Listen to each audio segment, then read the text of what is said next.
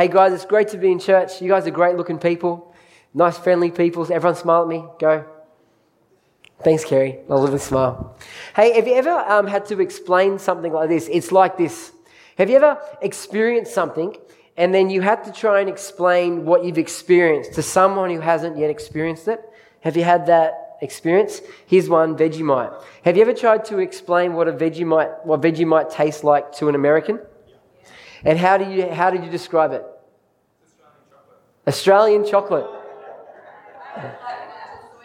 Soy sauce. Oh, that's good. Because you use it sparingly. Use it sparingly. Most Americans maybe say they throw it on like peanut butter and then hate it. And I said, well, imagine tipping a whole bottle of soy sauce on your dinner and you wouldn't like Use it sparingly. Soy sauce. We had an American in the room for 9 a.m. and he said it tastes like poo. How about a hammer, smacking your thumb with a hammer? Has anyone experienced that before? How would you describe that? Ouch. Yeah. How about this one? Has been electrocuted before? How would you describe being electrocuted, men? Buzz. Someone else? Shocking. How about this one? How about a brain freeze? Shocking. How about a brain freeze? Who's had one of them before? You eating cold stuff? How would you describe that? Pain. Ice pick. Someone else for a brain freeze? No, that's okay. It's like. Hey, our scripture this year and our theme is one. And we're basing it on John 17, 20, 21. And Jesus says this. He says, my prayer is not for them alone, not for his 12 disciples alone, but here's a generational phrase. I'm going to preach on this the next few weeks. I pray also for those who will believe in me through their message, that all of them may be one. Father, just as you're in me and I'm in you. So the relationship that we have within the Godhead, the oneness, that's how Jesus wants us to treat each other as his church. As we look at the love, we look at the unity around the purpose in the Godhead, that's how we're to relate to each other. And then he goes on and he says this, may they also be in us, so that the world may believe that you have sent me. May they also be in us. There's this idea that Jesus talks about a oneness between God and his people, that they would be in us. There's a oneness, there's a closeness. As Christians, we have a oneness relationship with God. Friends, what's it like? That's rhetorical. If you're speaking to an unbeliever, and hopefully you do this regularly, and you have the opportunity to share with them what it's like to be a Christian, what it's like to have this intimate, close, oneness relationship with God, what's it like? How would you describe it? It's rhetorical. Have a think. How would you describe it? Hopefully not shocking or ouch or ice pick. How would you describe it? Well, in Ephesians chapter 5, the Apostle Paul describes it like this, as a marriage relationship. Now, before we go any further, we need to say that we've got to be careful here, because your experience of marriage, or the marriage that you've seen, maybe in your parents or grandparents, may look nothing like the marriage that God intended. See, when the Apostle Paul talks about our relationship with God is like a marriage relationship, he's using marriage in the terms in the description as the scripture talks about marriage, which is a wonderful relationship between a husband and a wife. So as we think about marriage, we've got to think about it from the scriptural sense. And I'm about to show you what that looks like. But before we go any further, I'm going to pick a couple. And I'm thinking about who I can pick this morning. I'm thinking about, here's Craig and Jackie Given. Come on down. Now, it's very difficult today because we're talking about marriage, and you guys know to have a wonderful. Come and join us up on the lounge. The lounge today, and we have special drinks for you. This one is really good for you. It's called Coca-Cola. And we have Tim Tams, and we have Lindt chocolates. And we really want you to enjoy yourself today. There's a screen at the back so you can follow along. And the reason you're there is because you're our object lesson today. You're our simple, and just throw them at people as if you want to throw them, otherwise eat them all. You got a choice. And they're our objects today because we're talking about marriage. I want you to think of them and the marriage, and that's how the Bible wants us to relate to God. In a biblical view of marriage, our relationship with God is like a marriage. Does that sound okay? Enjoy yourselves, cuddle, write love letters to each other, wave at them. Please be embarrassed while you're sitting there. It's awesome. So we're going to now look at Ephesians chapter 5. And in Ephesians chapter 5, this is how it starts. It says, submit to one another out of reverence for Christ. Would you like a Bible or a pen or something? Have you got anything here that you'd like to take with you? I'm just thinking, there's an apple, there's a bag. We could help you out here. Just in case I thought you might want to use this stuff. We'll look after you. Would you like a glass of water today, Craig? Would you like that? Glass of water? I think there's a bottle in there. You got a bottle? Would you like something, Jackie? You all right? Awesome. We'll look after you as our number one couple today. It says, submit to one another out of reverence to Christ. And then he goes on to talk about what that looks like. He talks about what that submission looks like between husbands and wives. Later on, parents and children. And later on, employees and employers. Talks about the submitting relationship.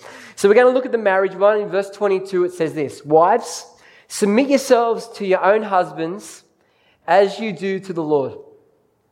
For the husband is the head of the wife, as Christ is the head of the church. See the connection? As the husband is the head of the wife. I'm going to go back. So wives, submit yourselves to your own husbands as you do to the Lord. For the husband is the head of the wife, just as Christ is the head of the church. See the similarity? Which is his body, of which he's the Saviour. Now, as the church submits to Christ, so also wives should submit to their husbands in everything. Now let me give you a summary of that. Ephesians 5:21 and 24. This is what it says. As the wife submits to husbands, the church submits to Christ. Then another summary. The husband is the head of the wife, just as Christ, talking about Jesus, is the head of the church. And when we say church, we're not talking about building, we're talking about people. The husband is the head of the wife, just as Christ is the head of the church. See the similarity? Let me go to the next thing. Now, if you've read that, men, you think the wife needs to submit to me, that's awesome, I'm going to celebrate. Look what comes next. It's more difficult for you. Look at verse 25. Husbands, love your wives, just as Christ loved the church. How did he do that? And he gave himself up for her. He died for the church. He died for you and me. To make her holy, to be set apart, to be his. It's like when you get married and you choose your wife. You choose her out from the rest of the world, and she's holy to you. She's set apart. She belongs? Hear it in the right way, not the wrong way. She belongs to you. And so with the church, Jesus calls us out to be holy, sets us apart as his chosen people.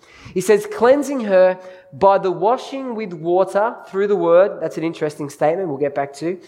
And to present her to himself as a radiant church without stain or wrinkle or any other blemish, but holy and blameless. Now, when I read that sentence, cleansing her by the washing with water through the word, I was like, what does that mean? So I went to a commentary, and this is what the commentary said to me. It said that before a woman was married, back at the time of Jesus, they went through a ceremonial washing before the wedding day. And there's that imagery of marriage in verse 27 where it talks about without stain or wrinkle. I can imagine that's like the wedding dress. A wedding dress without stain or wrinkle or any other blemish. So this washing that we as a church receive is a symbolism, is the washing the wife had before the marriage. But we're washed with the word, through the word. What's this word? It's obviously the word of the gospel, the message of Jesus. That he died and that he rose and he offers us new life. Forgiveness of sin offers us new life. And that's what we've been washed through. And it says in 27, and to present it to himself as a radiant church without stain or wrinkle, any other blemish, but holy and blameless. Friends, if you're a Christian here this morning, God sees you as holy and God sees you as blameless, without blame. Where he can say, that's on you, that's your fault, you deserve punishment for that. That's all gone because of what Christ has done for you. You are holy, you are set apart as his chosen people, and you are without blame because of what Christ has done for you. That's pretty amazing, isn't it? Verse 28, in the same way, husbands ought to love their wives as their own bodies. He who loves his wife loves himself. After all, no one ever hated their own body, but they feed and care for their body, just as Christ does the church, for we are members of his body. Here's a summary. Here we go. Husbands, love your wives. Christ loves the church. Christ gave his life for the church. Husbands, love your wives as your own bodies. Husbands, feed and care for your wives, just as Christ feeds and cares for his church. See the connection between the marriage relationship and how Jesus relates to us and how husbands relate to their wives. It's a picture of marriage. Then it goes on. Verse 31, for this reason, a man will leave his father and mother and be united to his wife, and the two will become one flesh. And that's quoting Genesis 2:21 and Mark 10:8. He says this, this is a profound mystery, but I'm talking about Christ and the church. And I go, wow. So in a marriage relationship, when you come together in marriage through the declaration before God and in the sexual union, you become one. You are connected in a marriage relationship. And then here, Paul flips it. He says, this is a profound mystery, but I'm actually talking about Christ and the church. This oneness that we have in marriage is actually a picture of the relationship and the oneness and the connectedness that we have with Jesus. However, each one of you must love his wife as he loves himself, and the wife must respect her husband. Let me take you to 1 Corinthians. Now, this passage is in the context of sexual immorality or sex outside of marriage. And this is what he says here. He says, do you not know that he who unites himself with a prostitute is one with her in body? For it said, the two will become one flesh. And friends, the reality is when you have sex with someone, you become one flesh with them. You are deeply connected with them. You put something on them and they put something on you. Soul tie. That's the word, soul tie. And many people before they're Christian and even as believers have sexual relationships. They shouldn't, but they do have sexual relationships with people who they're not married to. And so you can have a soul tie or a oneness connection with someone. And if that person's not your wife, you can break that. In the first service, we had a wonderful testimony from Liesl about prayer ministry, and Beck and Kerry do a lot of the prayer ministry in this church, as well as other people like Nev, and there's other people who do it as well. And you can get prayer ministry around that, and they can cut that off for you. But you can also do it yourself, where you ask God to forgive you for that, and you ask God to break the soul tie, smash it in Jesus' name, and ask God to return to you what you've given away and to release back to them what they've put on you. And you can cut that tie and it's done, it's over, it's finished. Is that clear? Verse 17. But whoever is united with the Lord is one with him in spirit. Whoever is united with the Lord is one with him in spirit, because when you become a Christian, the Spirit of God dwells in you and your spirit becomes alive and connects with God's Spirit and you're tight. I would say deeper than a marriage relationship is your relationship with Christ, that you are one with him in spirit. So as we look at this, we see that Jesus is like the husband in the relationship. And we as his church are like the bride. Yeah? And we are in a relationship, but when he comes back, the bride and the groom are going to spend eternity together in heaven, which is a wonderful picture. And in that passage in Ephesians, we're told that Jesus loves his church, feeds and cares for his church, but he's going to present her holy and blameless in his sight. And we as a church are called to submit to Christ. Friends, the husband and wife relationship should be the deepest relationship you have on planet Earth. Deeper than your relationship with your mum. Sorry, Mum. I know it's very hard to hear. But the marriage relationship is the tightest relationship. And friends, that's a picture of the relationship we're supposed to have with Christ. There's something that happens in my home that happens regularly, and it usually happens in the morning, and it usually terrifies me. Craig, you will love this. Michelle? The comment was, I wake up next to my wife and freak out. No, that's not it. Michelle goes into the walk-in robe, she gets dressed, and she comes out to me and she says, "So Nathan, what do you think of this outfit?" and in the past, I've made comments. I don't do that anymore. But she knows what I'm thinking, and I try not to move my face. I try and keep it perfectly still. But she even knows what I'm thinking just by, I don't know, she knows. She knows.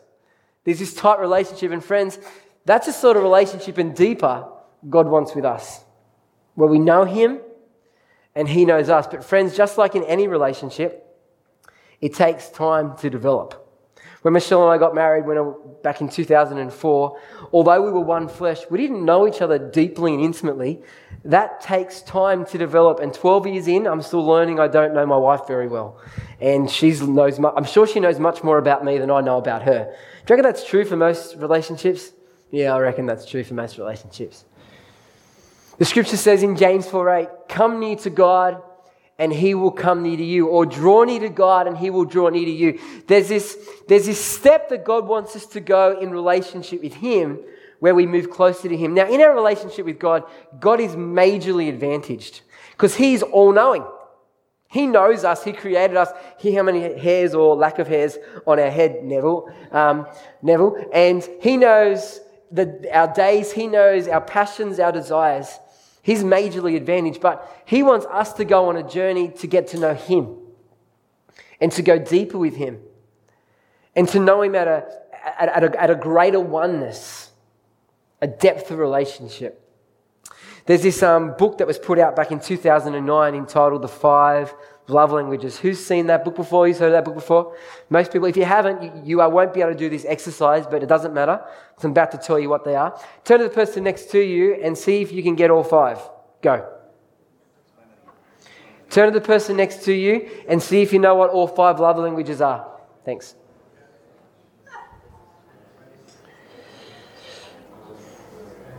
Who can do all 5?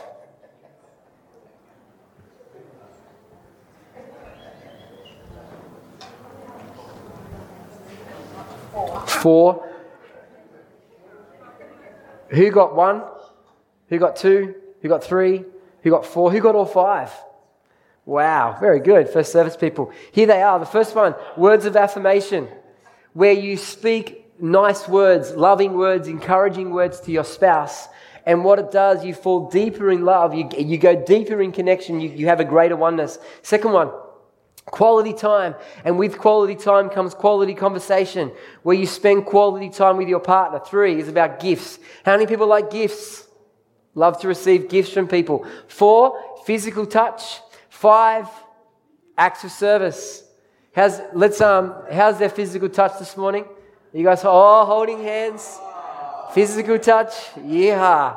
Woo, woo, woo, woo. I hope that leads some. No, stop there. So this was really helpful in our marriage, yeah? This was really helpful in my marriage with Michelle, because I was loving Michelle in the way that I thought she needed to be loved, and she was loving me in the way that she thought I needed to be loved, but we were missing each other. See, my way of showing love and receiving love is words of affirmation and acts of service. Michelle's quality time and gifts, different. So I was loving Michelle through words and service. So I would cook meals for her, clean the house, and there was no response. I'm going, why isn't she happy? If you do that for my mother, she's like hugging you, kissing you, putting a party on, right? I'm going, this doesn't make sense. This is not working. And she was loving me by saying, let's spend time together. Let's spend time together. Let's spend time together, and giving me gifts. I'm thinking, that's nice, but I want my words and I want my service, wife. And we're missing each other. But when we worked this out, we started to love each other in the way that each other needed it. And as we did that, our relationship went deeper. We got closer in oneness and greater intimacy. Can anyone relate to what I'm talking about this morning? Yeah, relate to this. Where am I going with this? Well, friends, I want to suggest that we can use these 5 love languages in our relationship with God. After all, He's the one who made them. God shows love like this, and we can offer our love to God like this. And so what I want to do, I want to take you through each one of these love languages this morning and show you how and why this is important. Because as we show love towards God and God shows love towards us, we go deeper, greater oneness, greater intimacy. So the first one I want to look at is words of affirmation. To me, you are perfect. On Valentine's Day this year, I jumped on the computer, I went to Google Images, I found this lovely picture with this tree that was made into a love heart, and then I wrote these lovely words to Michelle on the computer using words of affirmation. And she was like, oh, that's nice, thanks, great. Excellent. I was loving her with words again, but that's not what she needs, quality time and gifts. But you know what? The Bible speaks words of affirmation over us regularly. The Bible says to us, you are my son, I love you. You are my chosen. You are my precious people. You are my workmanship. You are adopted and forgiven. God speaks His words of love over our lives, and the reality is God loves it when we speak those words back to Him. We sang songs today about how we feel about God, and when we declare His goodness and how we feel about Him, there's this connection that happens with God that takes us deeper. I remember being back in my early 20s at another church. An older guy came to me and said, Nathan, how often do you tell God that you love Him? Craig, that's a good question for you, I reckon. How often do you tell God that you love Him? And I thought for a moment, and I went, I don't think I ever do that. Which got me to reflect on, I think my Christianity in my early 20s was very head knowledge. I knew what I knew. I was a Christian. I did love God up here. But it wasn't like, but there wasn't this emotional response to God that I think God would have wanted. Did I love God? Yeah, but I never spoke it out. And it was only as I got filled with the Spirit and allowed to work with the Spirit to do this thing in my life that I became more emotional towards God, more responsive, more closer, more intimate. And now I make a deliberate decision to tell God that I love Him. I encourage you to continue to speak out how you feel about God to Him, because He loves it, and it'll help you go deeper with Him. Second one, quality time. Quality time, quality conversation with your spouse. It's vital if you're going to have deep relationship. And it's also true with God. Now, in our today's world where life is so busy and getting busier and faster, and our phones go off and we feel them vibrating in our pockets, and now we have these watches that do it for us, and this continual bombardment of Facebook and people wanting to know what's going on in Facebook all the time, and it can be difficult to get time aside to spend quality time with God. But if you think about Jesus, He was in demand. He was preaching, and people were coming from all over the nation to be healed of sicknesses, to hear about the kingdom of God. He was a full-on celebrity, and people wanted His time. But even in that, in Mark 1, in Luke 5, you'll see in these busy times that Jesus withdraws from the crowd to spend time with His Father. And friends, it's vital we do that. And we know that the main way God speaks, Dave, this is for you, the main way God speaks is through the Bible. And by reading the Word and listening to what God is saying to us, it renews us, it restores us, it takes us deeper with God as we get to know Him. I encourage you to pray, to speak with God, not at Him. Listen, like Daryl did this morning, and God gave him a vision. That's a whole new depth of relationship God had today with Daryl, and Daryl had with God. Deeper intimacy, deeper oneness, because he put time aside to listen and say, God, speak to me.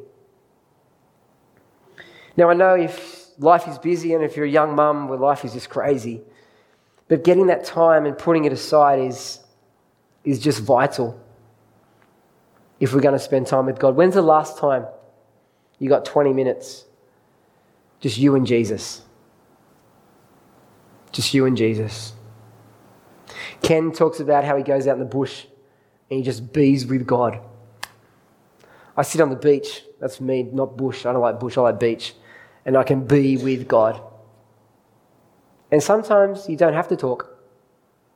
You know when you sit with your spouse or a lover, boyfriend, and you just sit and you don't have to say anything because it just feels right?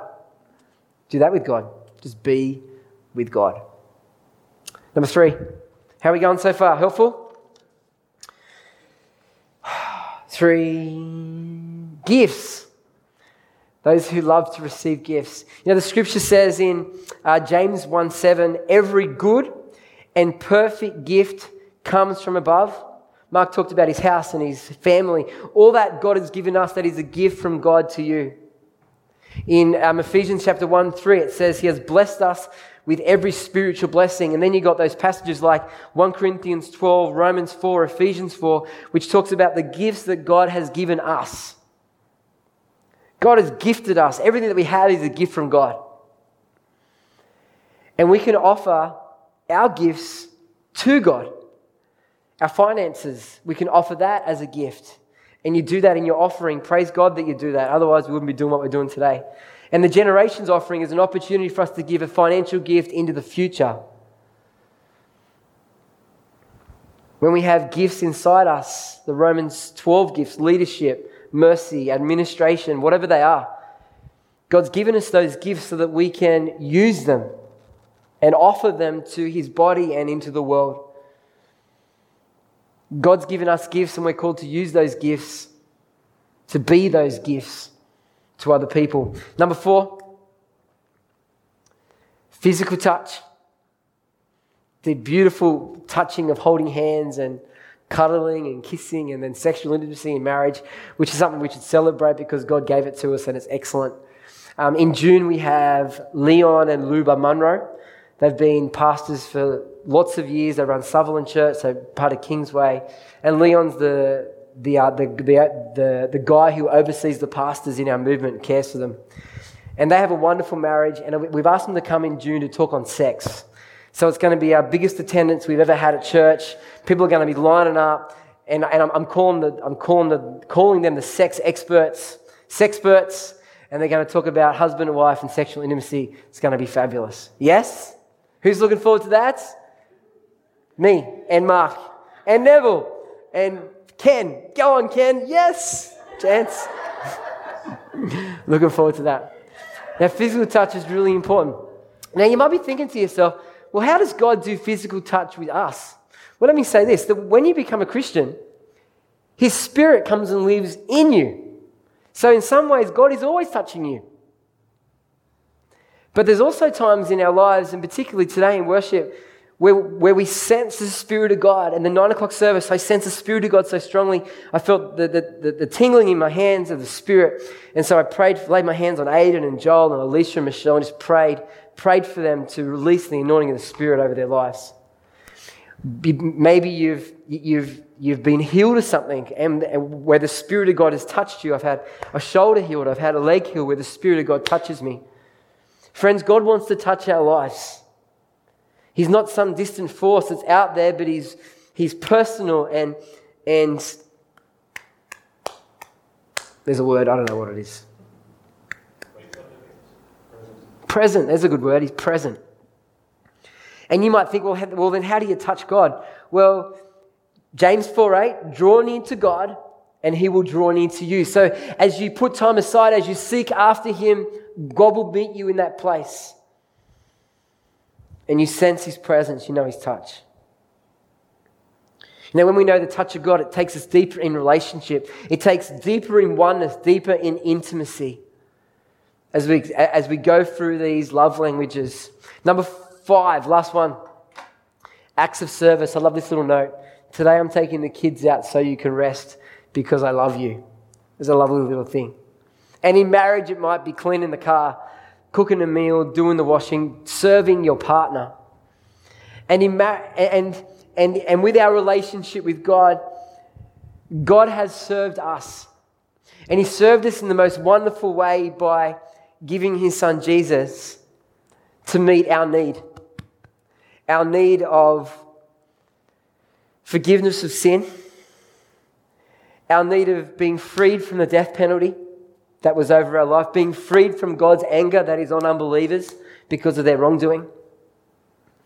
Jesus served us by giving us a new life. He served us by giving us a fresh start, by forgiving our sin, by bringing us into a relationship with God that lasts forever. Friends, He served us. And in turn, God wants us to serve Him. In Matthew chapter 25, Jesus talks about the sheep and the goats. And He talks about the sheep who do the things that Jesus did, who visited those in prison, who fed people in need, who welcomed people into their home. This is the actions and the work of Jesus that He calls us as His body to do. We're called to love people by serving them. We're called to love God by serving people. And as we serve people, which is actually serving God, our relationship goes deeper and the oneness gets tighter and the intimacy goes further. Yeah, maybe you're here today and you haven't yet made a decision to follow Jesus. As I just said, God served us by giving us His Son Jesus to take our sin upon Himself so that we can be forgiven, that we can be in relationship with God forever. And if you have not received that, today can be your day. If you want to receive Jesus as your Saviour, as the Lord of your life, I want to give you opportunity right now. And all we're going to do is pray a prayer. I'm not going to ask you to come to the front or raise a hand. It's simply a prayer between you and God. But what I want you to do is tell someone afterwards that you prayed the prayer, because that's the beginning of the journey and we want to help you on that. So I encourage everyone to bow their heads and close their eyes. And I'm going to pray a prayer. I encourage you to pray these words after me in church. Please pray it as well. This prayer is about coming to Jesus, asking Him to forgive you and becoming the number one in your life. Here we go. Father in heaven, thank you for Jesus. Thank you that He died for me and rose again. God, I'm sorry for my wrongdoing. Please forgive me. I choose to follow Jesus from this day forward. In Jesus' name, amen.